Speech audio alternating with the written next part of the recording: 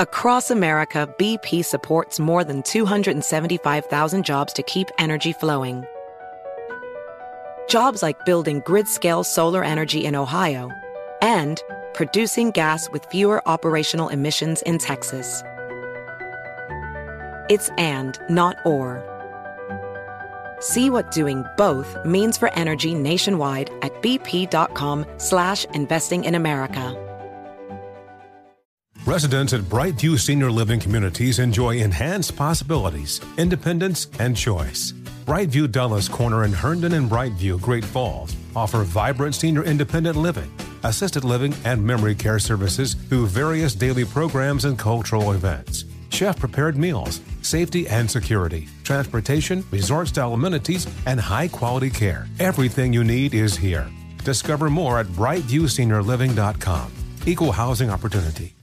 Tired of spills and stains on your sofa? Wash away your worries with Anabay. Anabay, the only sofa that's machine washable inside and out, where designer quality meets budget-friendly prices. That's right, sofas from only $639. Anabay brings you a no-risk experience with pet-friendly, stain-resistant, and changeable slipcovers made with performance fabric, cloud-like comfort with high-resilience foam, and hypoallergenic featherless down that needs no fluffing. Their steel frame ensures longevity, and you can rearrange the modular pieces anytime. And here's the cherry on top, up to 60% off site-wide.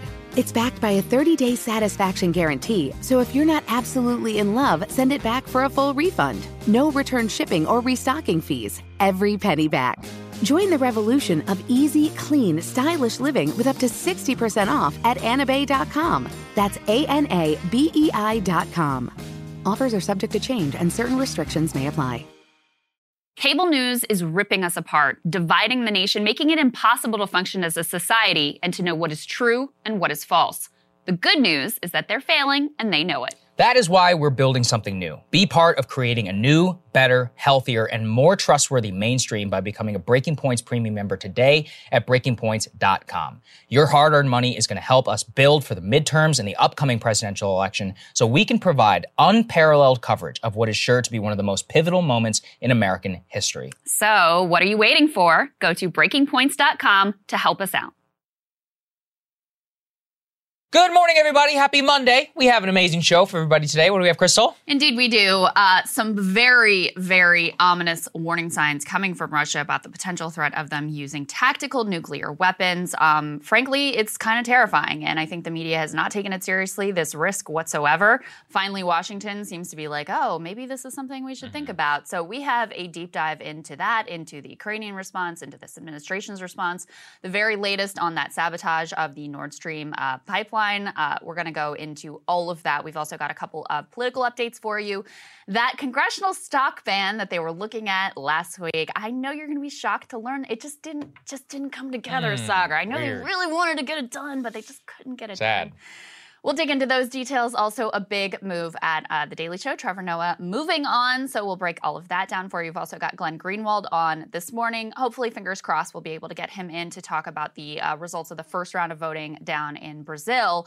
Before we get to any of that, though, our normal announcements, live show. Live show. Chicago. Let's go ahead and put it up there on the screen. We've been planning something extra special for everybody in Chicago. It's going to be a lot of fun. Go ahead and buy tickets there, and we're going to make sure that it's going to be a great time for everybody, no matter where you're seated. We've got a lot of participation and stuff that you really are going to be able to see live. So I think it will be very special. There's a link down there in the description if you want to go ahead and nab your tickets. We got hundreds of you already have signed up, so we're really, really excited. Let me just say, we're trying things that are a little bit different. Yes, very different. A lot more audience participation. Yeah. It's going to be very interactive, so we're super excited. So guys, if you can, grab those tickets before they sell out. We're psyched about that show. It's going to be an experience, a live experience. It's not just a show, an experience. Okay, all right. Number 2, we got the discount going on right now. Let's go ahead and put that up there on the screen. Counterpoints Friday. Man, they had a fantastic show on Friday. I loved listening to it. I'm like a legit fan of that show. Yeah, it is so good. So they've just been doing such a great job, Ryan and Emily,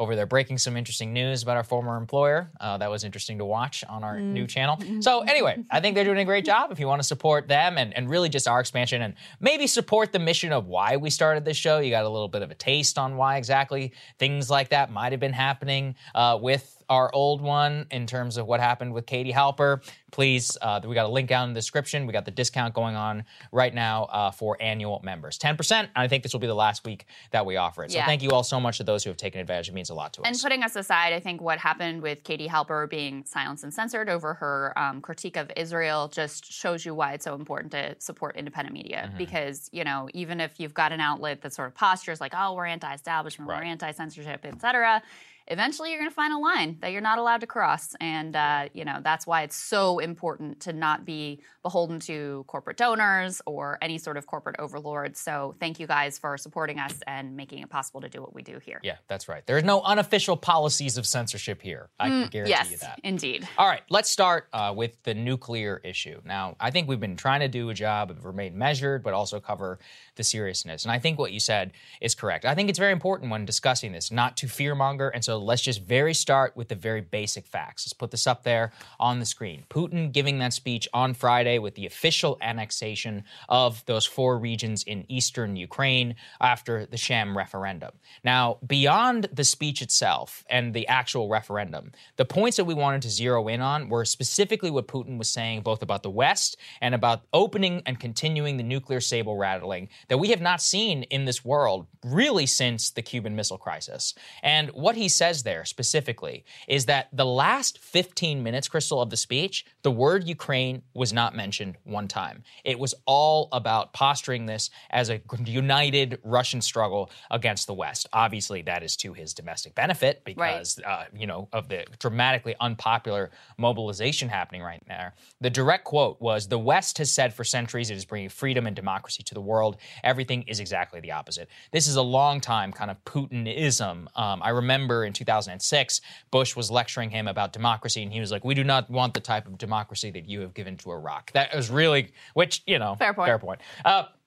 Really what I've seen from Putin is that 2003 onward, really the invasion of Iraq and really becoming himself, it was in 2007, there was this grand speech in the Munich Security Conference where he's basically like, all of you are hypocrites, I want nothing to do with you. It was like the official Russian break with the West, and this is kind of the culmination of that, almost like a 15-year effort of at one point being a semi-friend of the West and really now posing himself as the enemy. And the reason why I think that this speech was so important was not only for the referendum, but for making it clear in Putin's eyes that he views himself at war with the United States and with NATO, even if we may not be in an exchange. Now, the reason why that also matters is that whenever you posture yourself as at war with the West, and then you begin your nuclear saber rattling, you're making it clear that Ukraine is not the audience here. The Washington, Berlin, Paris, these are the audiences, the lawmakers and the policymakers in these regions. And so he brings up the use of nuclear weapons by the United States against Japan, Hiroshima,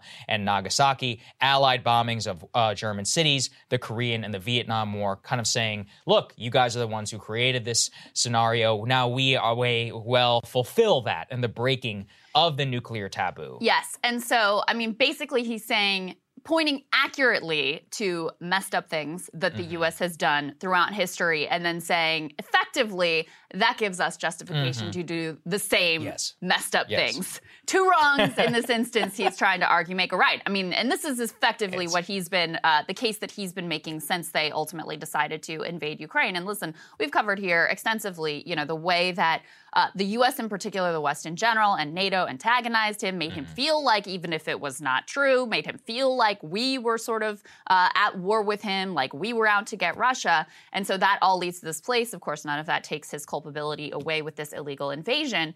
But, you know, what a lot of observers were saying is that this was the, you know, he's used some of this rhetoric before, et cetera, but this was the most sort of concentrated anti-U.S. speech that they had seen him give. Yeah. And it was clearly designed to scare the West and hold out the possibility of, hey, y'all drop the bombs first, and we're going to use everything that we need in order to defend our territorial integrity, which now, you know, seems to include these 4 regions that they've just said, oh, that we had these votes. It was free and fair democracy, of course, during a time of war when we don't even know. I mean, this is how insane these referendums were. They can't even say exactly where the borders are. And we'll get to a little bit more of that when we talk about the most recent Ukrainian advances. But now they're saying, okay, this is part of Russia as well. So that creates a very terrifying situation where it's like, okay, well, if you're saying this is part of Russia, obviously there's an active war there. Are attacks in that area, is that considered an attack on Russia? That's where this gets extraordinarily dicey with regards to nuclear weapons, because ultimately, the last speech we covered last week, he says, okay, this is not a bluff. Well, if you then go and strike inside of those areas that you're saying this is my country and you don't respond, then it kind of takes away your threat and your power, which is what nuclear threats are all about, is scaring people and trying to deter I'm glad them. you said that, because I was going to bring that up, which is that as much as I think it is very important for the West to have clear red lines and policies directed specifically to remove ambiguity from the situation, the same is said of Russia. You can't annex a country, then lose it the next day, or like territory, and then say, yeah, no, but that part's not Russia anymore, but this part is. It's like, well, you can't, like, what? So Russia is wherever the front line is? I mean, sure, in effect, but where does the nuclear threat come from? Now, of course, that ambiguity is probably good for him, but that also leaves a hell of a lot of room up to us. We're like, well, how do we know when to start pushing? And that's exactly kind of the fear, the uncertainty that he wants to instill within us. That doesn't diminish, though, the seriousness of the situation. Let's put this up there on the screen. I think that take away whatever anybody in the West is talking about. Let's take it from the Ukrainians themselves. Just a couple of days ago, they said, the deputy head of Ukrainian intelligence says, quote, the probability of Russia striking Ukraine with a tactical nuclear weapon is very high. He says, quote, they will target places along the front line with lots of personnel and equipment. Now, look, there's a lot of different ways to read that. Mm-hmm. Number one, maybe he's telling the truth. Number two, maybe you should keep reading, because here's what he says. To stop them, we need more anti-aircraft systems and anti-rocket systems. So obviously he's like, they're going to nuke us. And that's why you guys need to give us everything under the sun in order to stop that. So you got to take all of this with a grain of salt. Putin has got his ambiguity. He got his agenda. He wants us to stop all aid for Ukraine. This is my problem with Ukraine is they can't make up their minds. First, Zelensky says Putin will never nuke us. Now his deputy head is like, no, they're going to nuke us. And that's why you got to give us weapons. And I'm like, well, wake up your goddamn mind here, folks, because I'm getting confused over here. Because initially it was, don't worry, they're not going to nuke us, so you guys should be all in with us. Yes, you should send us all these weapons. Now it's like, they are going to nuke us, so it's too late to stop them, so you got to send us all these weapons. Like, that's their approach here in this situation. So let's go ahead and put those results up on the screen here. You can see that Lula was ahead in the first round, but is going to have to face Bolsonaro in that presidential runoff. I think underperformed where the polls had him to a certain extent. But we have Glenn Greenwald here, Pulitzer Prize-winning journalist who, of course, lives in Brazil, has broken some of the most significant news about Lula and Bolsonaro specifically. And he joins us now. Great to see you, Glenn. Good to see you, sir. Good to be with you guys. I would love for people who haven't followed Brazilian politics closely, to explain the context here, why this election is so significant, why Lula was in prison, how he got out of prison, and what this election really means in the Brazilian context. Sure. So, just to begin with, Brazil is an inherently important country and always has been throughout the Cold War. It's the second largest country in the hemisphere. It's the largest and therefore most influential country in Latin America. It has incredibly important resources, including enormous amounts of oil reserves, as well as the Amazon, which has become the most important environmental resource. So Brazil, just in and of itself, is of great concern now politically to the world. And when you add on top of that the fact that we have now a very polarized political system where there are real differences between the party. We're not talking about, Mitt Romney versus Barack Obama. We're talking about two extremely different and radical ideologies that have now completely polarized, and the entire center has virtually disappeared. There's a lot at stake in terms of the outcome of not just the presidential election, but also the elections beneath that for the House, for the Senate. And there's a lot of interesting things that went on there that I think are really worth talking about too. Yeah, absolutely. So, Glenn, what happened here in the election? I know that the polls had indicated that Lula might win enough to avoid even a runoff. It appears that he performed, I wouldn't say significantly below that, but below that to a certain degree. Does Brazil have the same polling problems that we do? What were the major issues at stake between the two major candidates? I can't overstate, Sagar, what a humiliating and disastrous night it was for the polling industry in Brazil. I have not ever seen polling this radically wrong in my life. I mean, on the presidential level, it wasn't that terrible. There were no pollsters affirmatively asserting that Lula would win. Some were predicting he would in the first round. But even there, I don't think there was a single polling company that are sort of in the top tier that had the difference any less than 12 to 16 points between Bolsonaro and Lula. And Lula ended up only 5 points ahead. Right. But the races that are most important right underneath that, like governorships in Rio de Janeiro and Sao Paulo and senators for those two most important states, I'll just give you a couple of examples. And they were all in favor of the left.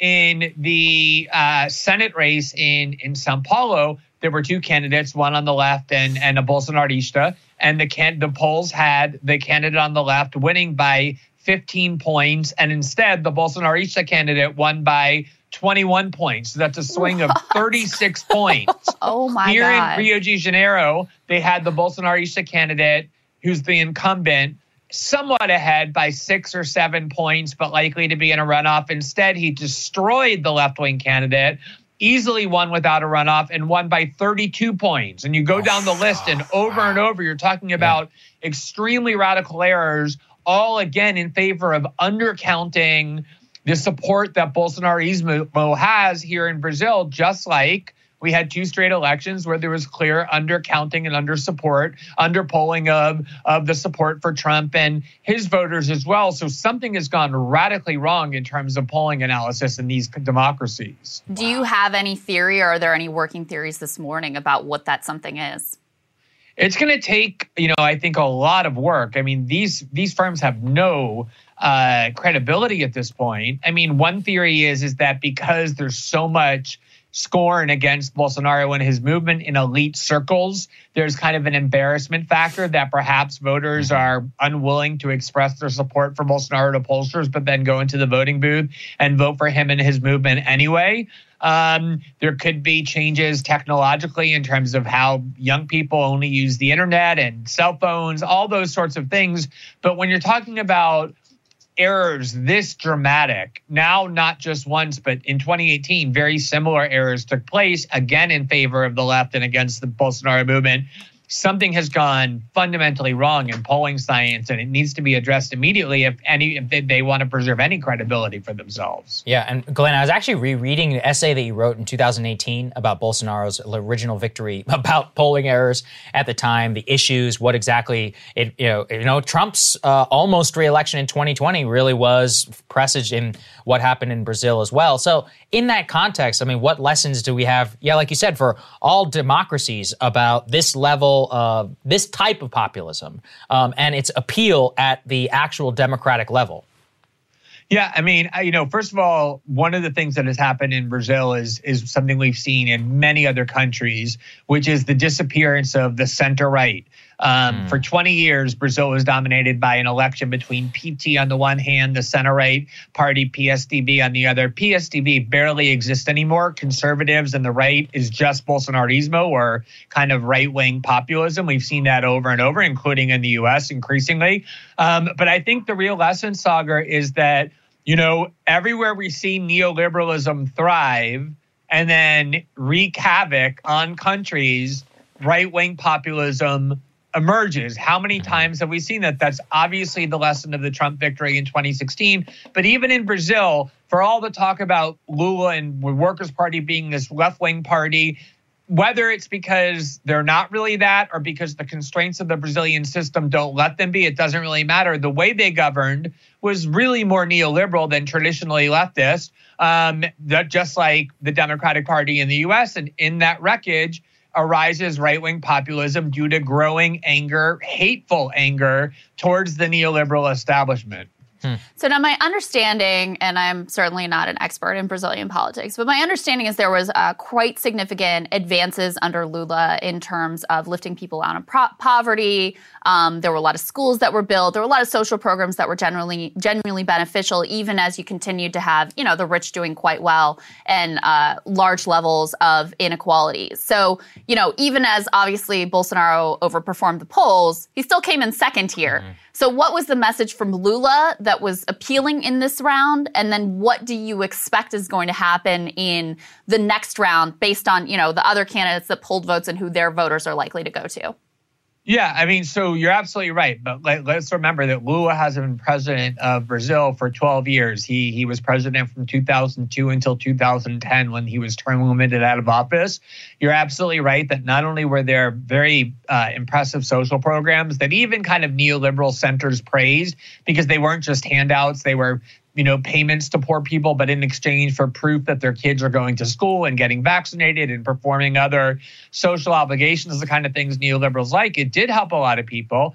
Also, during Lula's 2 terms, Brazil had massive economic growth. It became the 6th largest economy in the world ahead of the UK. But, it's a long time ago. Once Lula was out of office and he was succeeded by Dilma Rousseff, the economy collapsed. There were huge corruption scandals. A lot of anti-PT sentiment arose. But the reality is Lula won. And let's remember, he did win last night in the sense that he got the most votes, primarily because he's just such a gigantic force of personality. There's so much personal affection for Lula in Brazil that does not necessarily translate to other left-wing parties. And you can't really, you have to sometimes in politics realize that a lot of it is about force of personality. So that's a huge factor. I would still rate Lula as the favorite to win in this runoff, though I don't think it's going to be easy as a lot of other people think. But in some sense, Crystal, you're right. But 2010, when he left, was a long time ago, and the next decade was filled with a lot of misery and a lot of suffering.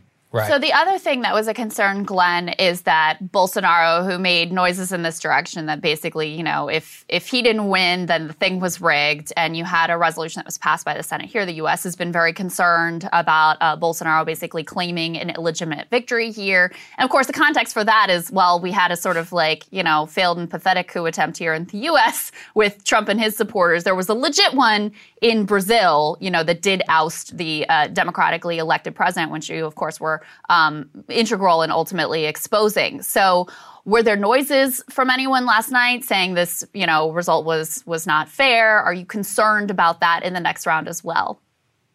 I'm not. First of all, I think the impact of January 6th, calling it an insurrection or whatever, is overstated. I regard it more as a riot than an actual insurrection. I'm not really referring to January 6th as much as I am like the fake elector schemes and the efforts in the courts to try to overturn the election. But we can leave that debate for another day. There were clearly efforts on Trump's side to try to, keep himself in office, and he continues to say, I'm rightfully elected and they should just redo the election, et cetera, et cetera. Sure. I was just trying to say that, I never saw the kind of post-election instability or violence in the U.S. as a major threat. And I don't really see it as a threat in Brazil. Mm-hmm. And to the extent that I did, because, just like with Trump, what I would describe Bolsonaro as being more than anything else during his first 4 years in office was a weak president. I think the world in which Bolsonaro gets everything that he wants is a very dark and alarming world. The reality is Brazilian institutions, and there was an article in the New York Times just a week ago that examined whether or not the Brazilian Supreme Court has become authoritarian in its efforts to kind of limit and stop the Bolsonaro movement. He's really been checked and limited in lots of ways. I don't think he'd have a lot of institutional support in the military, for example, for doing the sort of thing that would be necessary to threaten the election. But the real point, Crystal, is even though Bolsonaro came in second last night, the big winner of last night's election was Bolsonarismo. I mean, his party is now going to be the largest party in both the Senate and the House. Wow. His ally won the governorship of Rio de Janeiro and is now the favorite to win the governorship of São Paulo, the two largest and most important states in Brazil. So even if Lula ultimately wins in this runoff, Bolsonarismo in Brazil is not going anywhere. It remains very strong. And I think that has definitely lessened the likelihood that people are going to go out into the streets and create a lot of violence and instability in the event that Bolsonaro loses to Lula. Makes a lot of sense. Glenn, thank you so much for joining us and for breaking it down. It's just so helpful and a lot of parallels that we can draw for our own country. So thanks very much. Appreciate Great to see you, it. Glenn. Yeah, Thank great you. to be with you guys. Glad you're covering this. Thanks. Absolutely.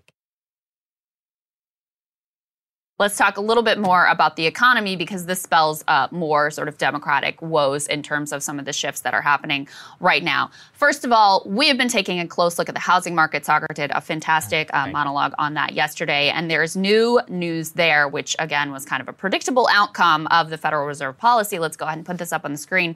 From the Wall Street Journal, they say home builders are offering to sell homes in bulk at discount to investors. As mortgage rates hit a 15-year high and individual buyers back away, builders look to unload both planned and completed homes. So we really, at this point, have a worst of all worlds in terms of regular people and the housing market. So prices, like sticker prices, have come down somewhat on houses. But that has been coupled with such a massive spike in mortgage rates that these homes are wildly less affordable than they used to be. And I do encourage you to listen to Sagar's monologue yesterday because he goes through some of the numbers. It's hard to wrap your head around just how much of a difference it makes in terms of your monthly mortgage cost, the difference between, a 3% mortgage rate and a 7% mortgage rate. It like doubles the amount that you're paying 100%. month to month. So this has put these houses wildly out of reach of most American regular consumers. So at the same time, you have these home builders who were starting to ramp up before the Fed started to hike interest rates, starting to ramp up more building, which is something we really desperately need because we are short in terms of housing stock. And now their costs to finance these projects are going up. They don't have the individual buyers because they can't afford the mortgage interest rates as they are now. So they're pulling back from these projects. And then the inventory that they already have, since they can't get individual buyers because the mortgage rates, they're offloading them at a discount oftentimes to these companies that want to buy up a bunch of single family homes and then rent them to you at a profit. So they want to be like America's landlord. This is, again, something we have sort of been predicting from the beginning. The only people this market is good for is those who have massive amounts of cash or ability to get, financing at decent rates, who can snatch up all of these houses. And they're saying they're selling them for, 15 and 20% discounts. So they're getting a great deal to be able to profit in the future. So if you're a renter, you're getting screwed because rents are going up. If you're a homeowner, you're getting screwed because prices are going down. And with mortgage rates so high, if you want to move, you can't because you're terrified of what that mortgage interest rate is going to be. If you're a prospective buyer, you can forget about it because of the mortgage interest rates. Really, the only ones that benefit from this are permanent capital yet again. Other piece that I wanted to point to here, just to underscore the part about how home prices are falling, just not the affordability of homes. Let's put this next piece from Bloomberg up on the screen. This is kind of a scary headline. U.S. home prices now posting biggest monthly drops since 2009. What was going on in 2009? Cities facing steepest corrections include San Francisco. Inventory levels stayed relatively flat, according to one data provider. So you are seeing home prices pull back, which, of course, if you're a homeowner and you see your value of your home go down, that means your overall wealth is going down. They're stuck in their homes if they want to move because of these mortgage rates being so high, and people can't buy in now because it is so unaffordable. It really is a worst of all world situation. And to underscore what I said yesterday, you can cheer, but the home price index only fell by 0.98%. Yeah. So if the home price goes down 1% and mortgage rate goes up 100%, who's coming out on top? Are you going to be able to afford a house? This is why all this cheer. Look, I just fundamentally do not believe, just also from an literal equity perspective, I don't mean in like the diverse sense, that the U.S. government will ever let housing prices drop by more than like 20%. Because then homeowners are too powerful. Exactly. They're the most powerful people in the world. Like they have all the money, 1/3 or something, I think, of the cash. Some 68% of Americans have at least some home equity, disproportionately higher amongst elder folks. I'm certain that if those people are that affected, that something will happen. So my point is that you can't, for you to wish that the price keeps going down to be equal to the increase in your average monthly mortgage, you would have to wish for essentially a 50% or almost 100% reduction. That's just not going to happen. Mm-hmm. So my point is, it's like, okay, let's say they slide 10. Again, you're still out of a hell of a lot of money if you're still trying to afford something. And the other problem is, this will be the situation for years to come. Already, the Fed is like, we are not even considering lowering rates till 2024. We're not even consider it for another year and a half or so. And then let's say they do lower it by a point, 100 basis points, something like that. You're still way higher than you were previously. Now, I think there's a lot of critiques of a zero interest rate environment. I think that, bubbles and so many assets, et cetera. But the point is not to punish the people who won't be as affected and who didn't accumulate tens of billions of dollars of wealth during that interim period. They were just kind of skating by, riding a little bit of the benefit, but they weren't reaping nearly as much of the benefit as everybody else. You have to have some sort of rebalancing that happens. I mean, this situation with housing being so unaffordable, it really is kind of a powder keg because this is a crucial part of, this is the way you build stable middle-class wealth for yourself and for your kids for the future. It'd be great if there were other pathways, but this is basically the pathway. And you are, for effectively, now 2 generations, millennials and Gen Z, shutting that off. That is a powder keg kind of environment. It's not only a problem here, it's a problem overseas as well in a lot of other places. It's part of what's going on in the UK right now as well. But, I don't think I really had looked closely at the numbers before of just how quickly things become unaffordable with mortgage prices going up. Right. And so I never thought about it either. I really, I always looked at housing prices in terms of like, what is the actual cost? $300,000, $400,000, whatever. But it really has so much more to do with what that mortgage interest rate is that you were able to lock in and what your monthly payment then is going to be, whether you can afford it or not. So that has been a lesson for me throughout all of this, that the price really has very little to do ultimately with how affordable the housing stock is. And there are a lot of metrics that say basically housing has never been less affordable for your average American than it is now. That is an absolute disaster. And I think it's really important to underscore this was the intent. Like, this was the Fed's intent, was to cause exactly this situation and to try to effectively crash the housing market. But again, if part of your issue here is a supply issue, by increasing the rates, and that's what this Wall Street Journal piece really points out, you're also causing additional supply issues. So exactly the problem that spiked inflation to start with, you're actually exacerbating by increasing these rates as well. So it's an ugly situation. So it all started with this report from the Daily Beast. Let's go ahead and put this up on the screen. So Herschel Walker, who is very pro-life and says he doesn't believe in exceptions, and, unlike some Republicans who have sort of walked back from their abortion positions in the general election, he has been all in. Daily Beast reporting, pro-life Herschel Walker paid for his girlfriend's abortion. But wait, there's more. They have quite a bit of evidence to support this allegation. Let's go ahead and put this next piece up on the screen. The woman who they did not name, to protect her privacy, they say she supported these claims with a $575 receipt from an abortion clinic, plus a get well card from Walker that they actually have pictured in the piece with his, very clearly his signature signed on the card, and a bank deposit receipt that included an image of a signed $700 personal check that came from Walker. So you've got the receipt from the abortion clinic, the get well card that came right after the abortion, and the bank deposit receipt that is for the rough amount that the abortion cost directly from Herschel Walker. Crazy. So Pretty hard, I would say, to deny that one. It seems like the facts are fairly clear here. Also important to keep in mind, Herschel Walker has been caught in like so many lies at this point. I cannot keep track of all of them. There were obviously the ones about his kids that he denied even to his own campaign staff were his until he got caught red-handed. Now he's trying to say, oh, I just wanted to protect them. That's why I wasn't talking about him.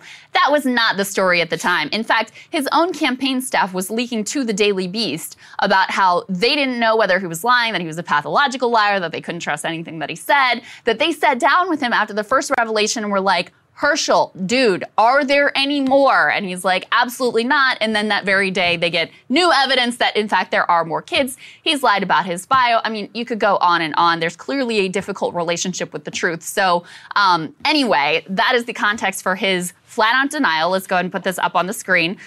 Walker says this is a flat-out lie. I deny this in the strongest possible terms. This is a repugnant hatchet job from a Democrat activist disguised as a reporter. He's obsessively attacked my family. He's harassed friends of mine, asking if I father their children. He's called my children secret because I didn't want to use them as campaign props in political campaign. That's what I was talking about before. Now they're using an anonymous source to further slander me. They'll do anything to hold on to power. It's disgusting gutter politics. I won't take it anymore. I'm planning to sue the Daily Beast for this defamatory lie. It will be filed tomorrow morning. Just a little bit more on his response because I thought this was interesting. He kind of tried to imply that the reason they're going after him is because he's black. Let's go ahead and put this piece up on the screen. So this reporter says she was at a Herschel Walker event when the story broke, and his immediate response was, that's a lie. The Daily Beast, they said that about my kids also. They lied. No, they didn't. Anyway, so I don't take anything that seriously, and I think that right now I ask this question, would they be doing that if I was white? Okay? So already a lot of drama here. However, this takes the cake. Yes, the story goes so much further than this. So Herschel Walker, you guys may be aware of, he has actually quite prominent son, Christian Walker, who has been Herschel's probably most prominent campaign surrogate, who himself is like outspoken, right-wing conservative, you know, really he has a like podcast called Uncancelable. Let's just put it. Yeah, exactly. Yeah. And, you know, loves to own the libs and like he's down for the cause, right? Yeah. So Christian has been really outspoken in favor of his father's campaign. Something about this story and the denial triggered a total 180 from Christian Walker with regards to his father. So let's put this up on the screen. He says, every family member of Herschel Walker asked him not to run for office because we all knew some of his past, every single one. He decided to give us the middle finger and air out all of his dirty laundry in public while simultaneously lying about it. I'm done. Christian continued. Let's go ahead and put this next piece up on the screen. I know my mom and I would really appreciate if my father, Herschel Walker, stopped lying and making a mockery of us. You are not a family man when you left us to bang a bunch of women, threatened to kill us, and had us move over 6 times in 6 months running from your violence. I don't care about someone who has had a bad past and takes accountability, but how dare you lie and act as though you're some moral, Christian, upright man. You've lived a life of destroying other people's lives. How dare you? So his son, who has been very outspoken in favor of him, completely turning on him in a scathing fashion, and that's where things stand right now. And so while you and I are on the air, he actually put out a new video. I haven't, you know, obviously we're doing the show, but he just says, I've stayed silent for nearly 2 years. My whole life has been lied about publicly. I did one campaign event, then said I don't want any more involvement. Don't you dare test my authenticity. And he's giving out his full story. He says, I've spoken to nearly all the people who have attacked me and told them I didn't want to be involved. Now they're blaming me for everything I'm not responsible for.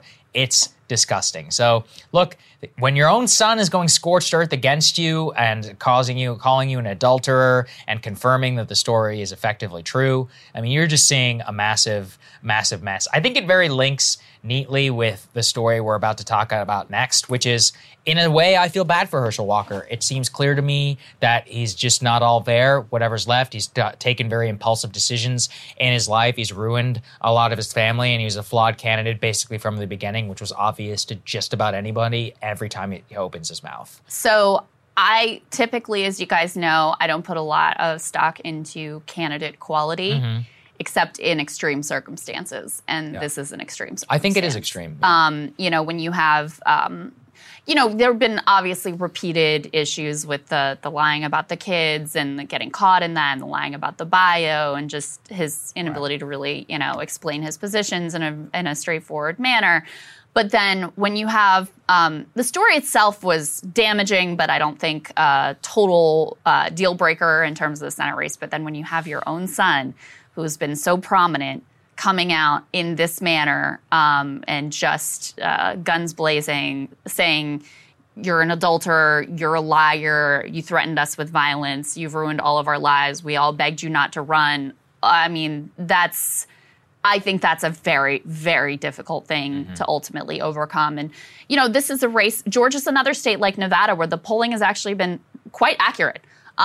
In fact, I think the polling going into the last two Senate runoffs actually understated Democratic support by a little bit, like maybe a point or two.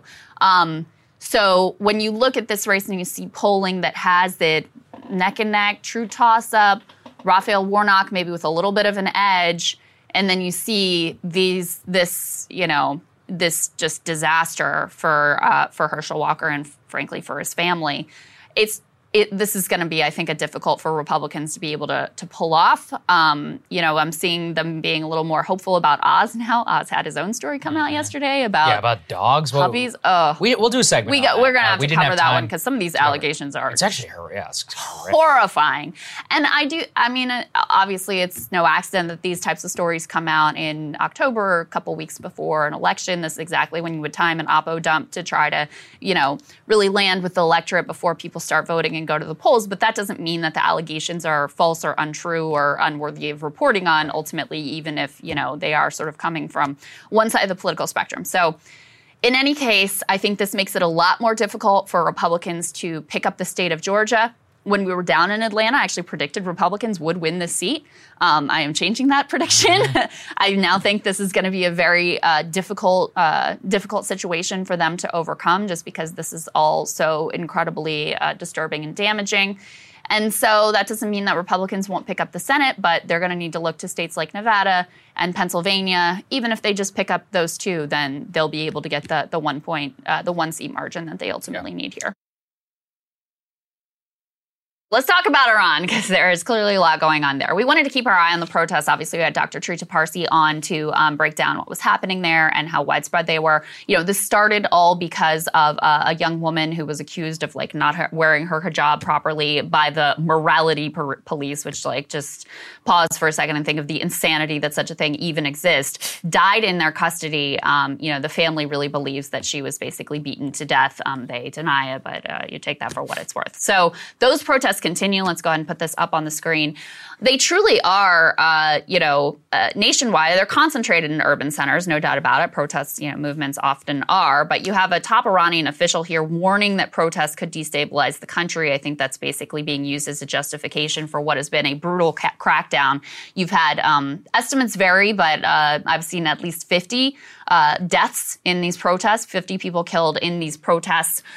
Iran's parliamentary speaker warned Sunday the protests over the death of a young woman in police custody could destabilize the country and urged security forces to deal harshly with those he claimed endanger public order as countrywide unrest entered its third week.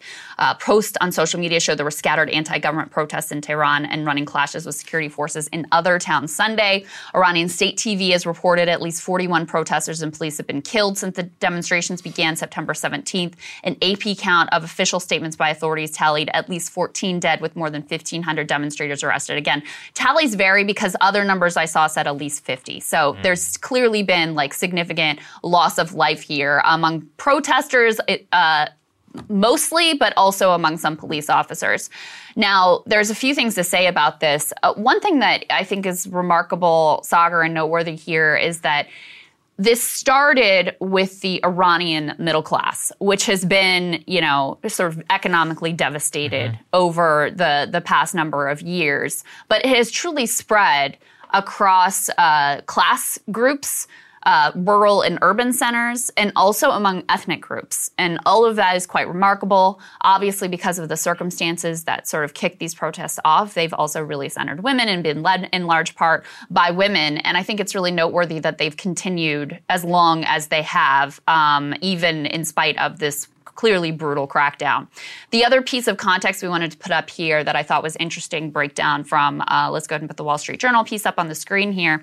They say Iran's crippled economy sustains protests after religious police lit flame. The country's middle class is shrinking for the first time in decades, and U.S. sanctions, corruption, and or amid U.S. sanctions, corruption, and economic mismanagement. They interviewed some folks who are directly involved in the protest. They talked to a 52-year-old homemaker who's been protesting in Tehran, taking off her hijab, waving it with crowds of other women. And she says the roots of these protests is the economic problems, and you now see the eruption. She and her husband, who are a small food business owner, have run out of savings, and inflation threatens their middle-class lifestyle. They once owned several properties, but they've had to sell them to raise cash. She said she used to buy a new car every 2 years, trading the old model for a new one. She recently had to sell her only car for cash to pay off loans. Some of the numbers underscoring this, the middle class is under pressure from 50% inflation. Yep. Think about that. 50% inflation, a currency that fell to its lowest levels ever this year. That means anything you import is going to be way, way, way more expensive. That continues to feed that 50% inflation. Today, more than a third of Iran lives in poverty compared with 20% just in 2015, and the middle class has shrunk to comprise less than half the country. And that is a stunning reversal as well. The Iranian middle class has been sort of like famously robust for a long time. Of course. I mean, I think that that's actually very noteworthy, which is that at the same time that you are getting crippled economically, it's like you have somebody getting beaten, possibly to death by the so-called morality police. And you're just like, okay, what's the whole point? With a lot of these types of regimes, the guarantee is always, you might have to live with some of our crazy stuff that the more religious people support, but you'll be allowed to make money and you'll be prosperous. Yeah, we're going to have good schools. Yes. You're going to have good health care. You're going to be able to become a doctor or a lawyer, and you're going to have a stability for your family. It's complicated. People are like, well, I'm not a lover of the regime, but I'm doing fine. It's like, well, if you're not doing fine and you're getting oppressed, you're like, well, why should I have to put up with this at all? And you have two things that happen here, too. I mean, you have this total economic collapse, which is partly global economy, partly U.S. sanctions, and partly because of, decisions of the Iranian government themselves. Then you have a new hardline president. So, whereas previously, women could kind of wear their hijab. This is my understanding based on the reporting, however they want. Now you're starting to have this harder line morality police crackdown. And so when you couple those things together, you're like, what the hell? What am I getting out of this deal? This is a nightmare. It's an economic nightmare, and it's like a sort of social cultural nightmare as well. And the level of violence and brutality and all of that. So you can see how that would lead to it being a powder keg. Let's go ahead and put this, show this little bit of footage here. These are girls who, this is actually a speaker from the IRGC. They're paramilitary. And the tweet that accompanied this video here, all these girls who took off their hijab and they're waving at him and they're screaming at him basically to go home, go away. They say, get lost. So this is at an all-girls school. And it's just one example of the type of protests, quite courageous, in fact, that have been going on around the country. And, I know this is a little complicated because Iran is one of the official bad guy regimes of the U.S. government. And so there's also always speculation of is the CIA involved in creating this discontent and all of these things. But it seems pretty clear this was a very organic movement, that the fuse was lit by this event of police violence, that, there was already all this economic discontent and kindling there. And the last thing I want to say is I do see some people who are like, oh, see, this justifies the sanctions. This is what we wanted to get. And I think that's absurd. It's immoral to punish a population and try to strangle them with the hope of maybe they'll rise up and get rid of the regime. Yeah, I mean, I don't think there's much else to say except I wish them the best. And I hope it leads to some societal change in Iran. Look, I mean, they've got long odds. I think we got to be really clear about that. I mean, we should be honest, which is that at the end of the day, the Iranian regime has been willing to use deadly force to a historic degree in order to have its preservation. Kind of a long-standing tradition with authoritarian governments. That being said, it works until it doesn't work. So maybe this is the one case I have my doubts. It's been going on for a long time, but it is important that we understand like what exactly is being protested over there. And I don't live in Iran. I don't know how widespread it actually is. From what is leaking out and what is being brought attention to, it seems like some portion of the public of which we should obviously support, in any way that we possibly can. So, yeah, like I said, I wish them the absolute best. I've lived in Islamic theocracies before, and it is stifling. It's horrific. I will never forget that.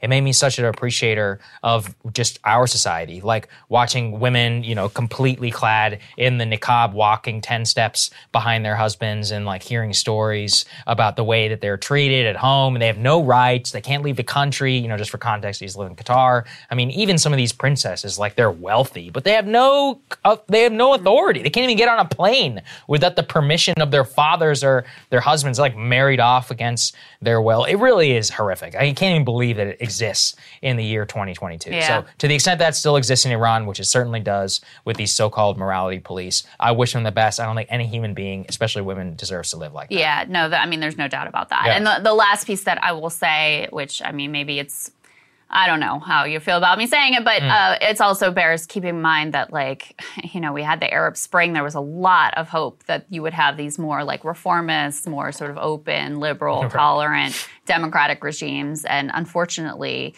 it didn't work out. And, you have a situation in Iran where in a previous set of protests several years back, they basically forcibly disbanded the labor unions and a lot of the sort of civil society organizations that could form the bedrock of if you were going to have an actual revolution, a new government and all those sorts of things. So that just makes the odds that much more difficult. But we don't want to lose sight of their struggle, because you do have people who are really, courageously fighting right now and for a very just cause. Yeah, I think that's very true.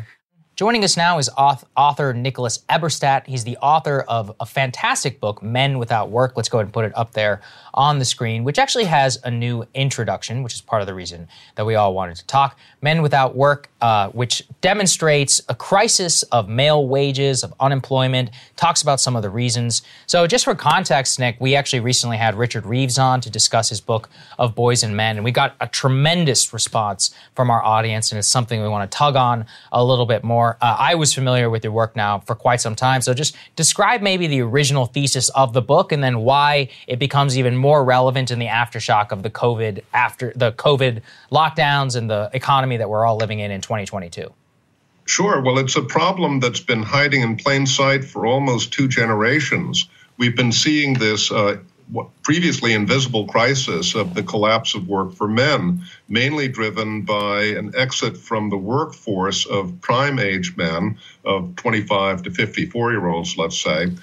It's been almost a straight line up from 65 to the present.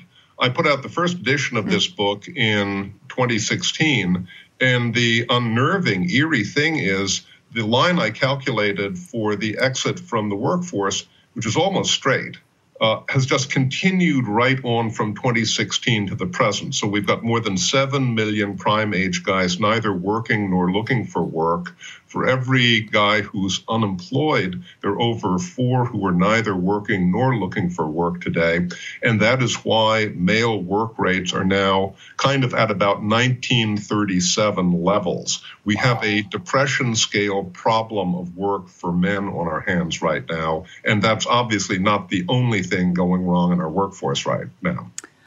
So do we know what those men are doing instead of working in regular jobs? And also, I was curious, in the statistics, do things like, driving for Uber or these sort of gig economy type of work, is that included in the statistics of men who are working?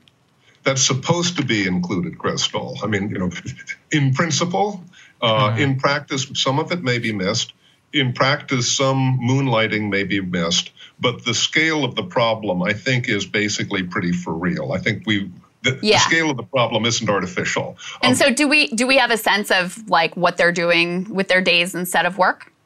So about a tenth, maybe a little more than a tenth of these guys who are not in the workforce are really full-time students.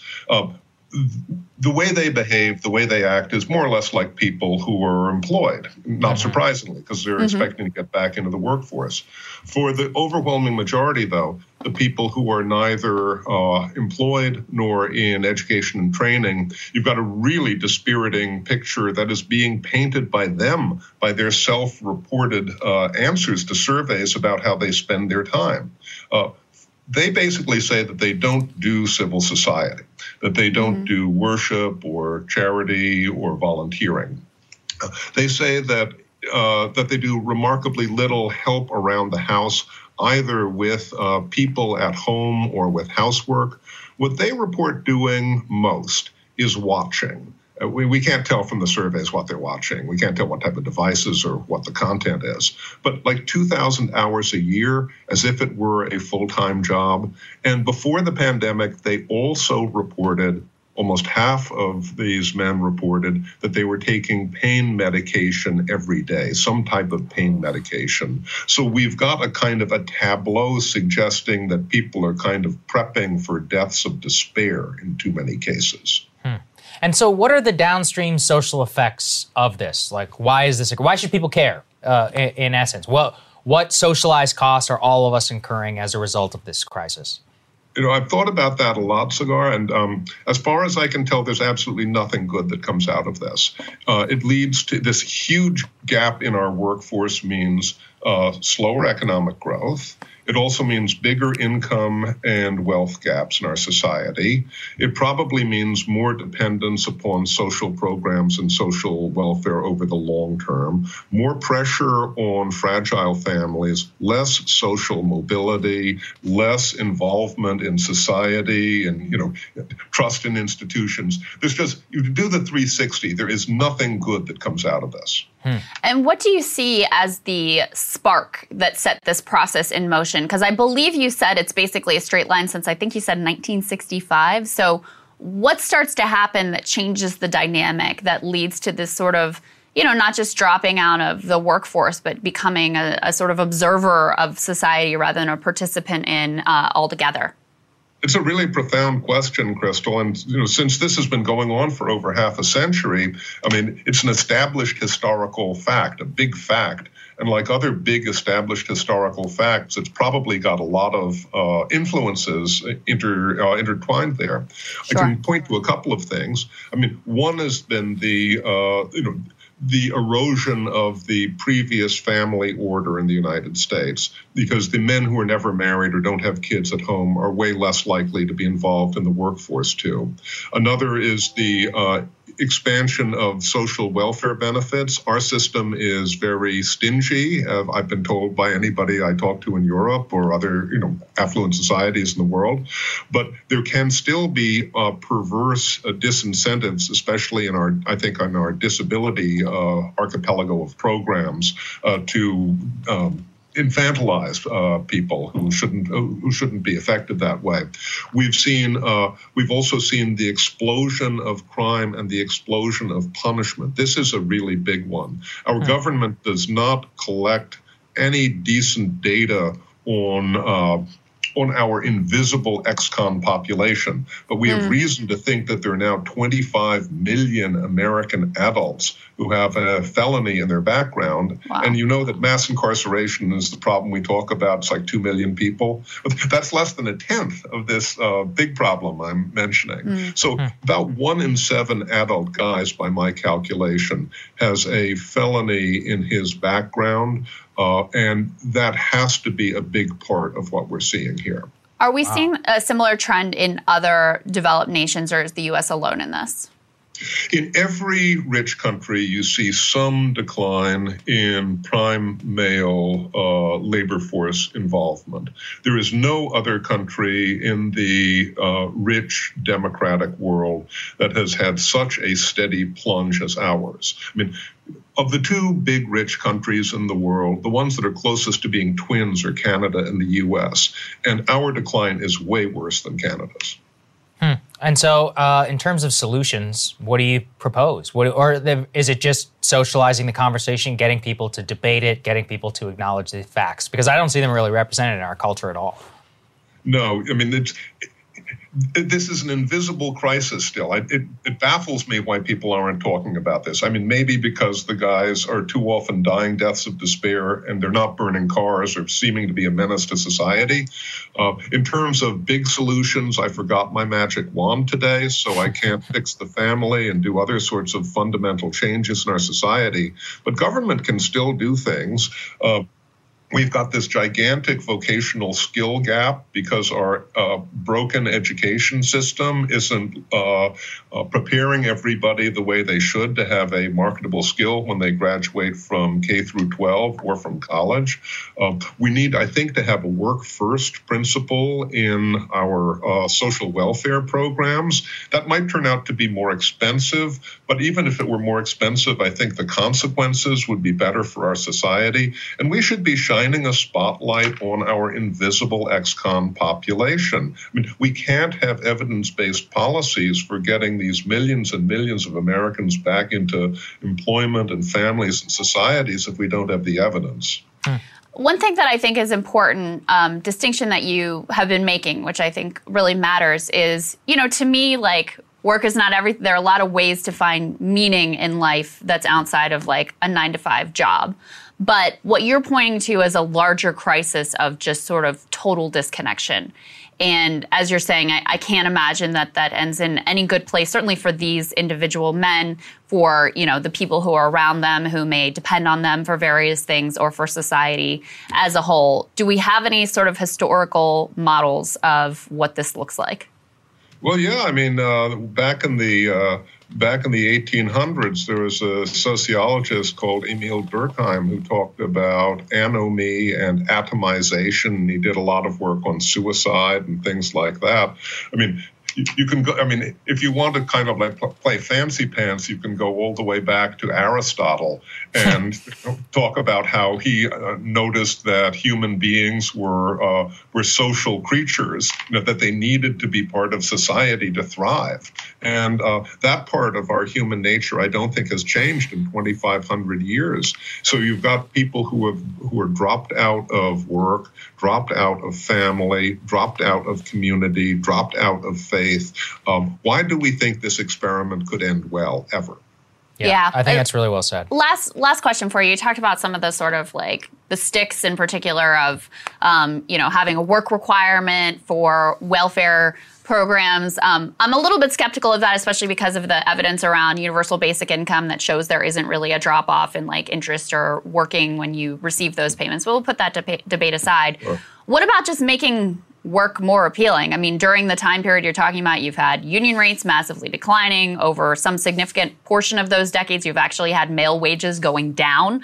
So, it's not crazy for guys to look at that and say, like, this is just not worth it. Like, I can work my ass off and still not be able to buy a house, have a family, like, live that American dream. So why should I bother? Well, I think we had a little bit of a kind of a natural experiment during the pandemic. In 2020 and 2021, immigration to the United States was severely disrupted. There was all of this argument about our immigrants stealing American jobs. Well, the native U.S.-born work rate for guys did not go up, or for anybody else, did not go up during that period. It's still way lower than it was before the pandemic. We had a more rapid increase in wages, especially for the lower occupational skill levels in 2021 than we'd had in a long time. And it didn't seem to have a big effect of bringing people back. I mean, there's a very good argument for having higher wages because we want to have a prosperous society and we want to have escalators that work for people. The troubling thing is that there's reason to think that once people drop out of the labor force, especially guys from this prime age group, that they tend to remain long-termers. That isn't so much, that has not been true with women so much. I mean, we have the existence proof of, moms who go out of the workforce and go back in, but they have a very different set of skills. They don't get any sick days or vacation days from their kids, right? They are they're the reliable, dependable people that employers want. The sorts of habits that people develop if they're guys on the couch with pain medication is not what employers are looking for. Wow. Really interesting subject. I think we're just going to have to keep diving into it. And I appreciate your work, just putting the data out there. Data in itself is a way for us to spark the conversation. So thanks very much, sir. Thank you for joining us. Great talking to you. Pleasure. Yeah, our pleasure. Absolutely. Thank you guys so much for watching. We really appreciate your support. It's just been amazing to watch. If you can, come and join us in Chicago. We've got a great show planned for everybody. Link is down in the description. If you can continue to support the expansion because of all of our premium subscribers, hired somebody new. We're going to be revealing that sometime soon. And we've got Counterpoints, which is just doing phenomenally well. We really appreciate just watching the show grow purely as a result of your enthusiasm. So we can't thank you enough. Link is down in the description. Otherwise, great content for you the weekend, and we'll see you on Monday. Love you guys. See you Monday. Infiniti presents a new chapter in luxury, the premiere of the all-new 2025 Infiniti QX80, live March 20th from the Edge at Hudson Yards in New York City, featuring a performance by John Batiste. The all-new 2025 Infiniti QX80 is an SUV designed to help every passenger feel just right. Be the first to see it March 20th at 7 p.m. Eastern, only on iHeartRadio's YouTube channel. Save the date at new-QX80.com. Don't miss it. 2025 QX80 coming this summer. Residents at Brightview Senior Living Communities enjoy enhanced possibilities, independence, and choice.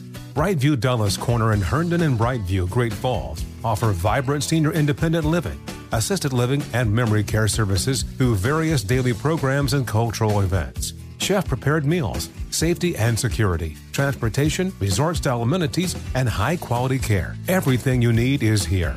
Discover more at brightviewseniorliving.com. Equal housing opportunity. Farm to store in days, not weeks. That's 80 Acres Farms. Did you know most salads travel over 2,000 miles to reach your plate? But not 80 Acres Farms. Their crisp salad greens and herbs are food less traveled. They stay fresher for longer in your fridge. My salad lasts all week long, which means less food waste and easy meal planning. Oh, and did I mention there's zero need to wash these greens? Because 80 Acres Farms uses zero pesticides. Visit 80acresfarms.com to learn more and find their salads and salad kits at your local Harris Teeter.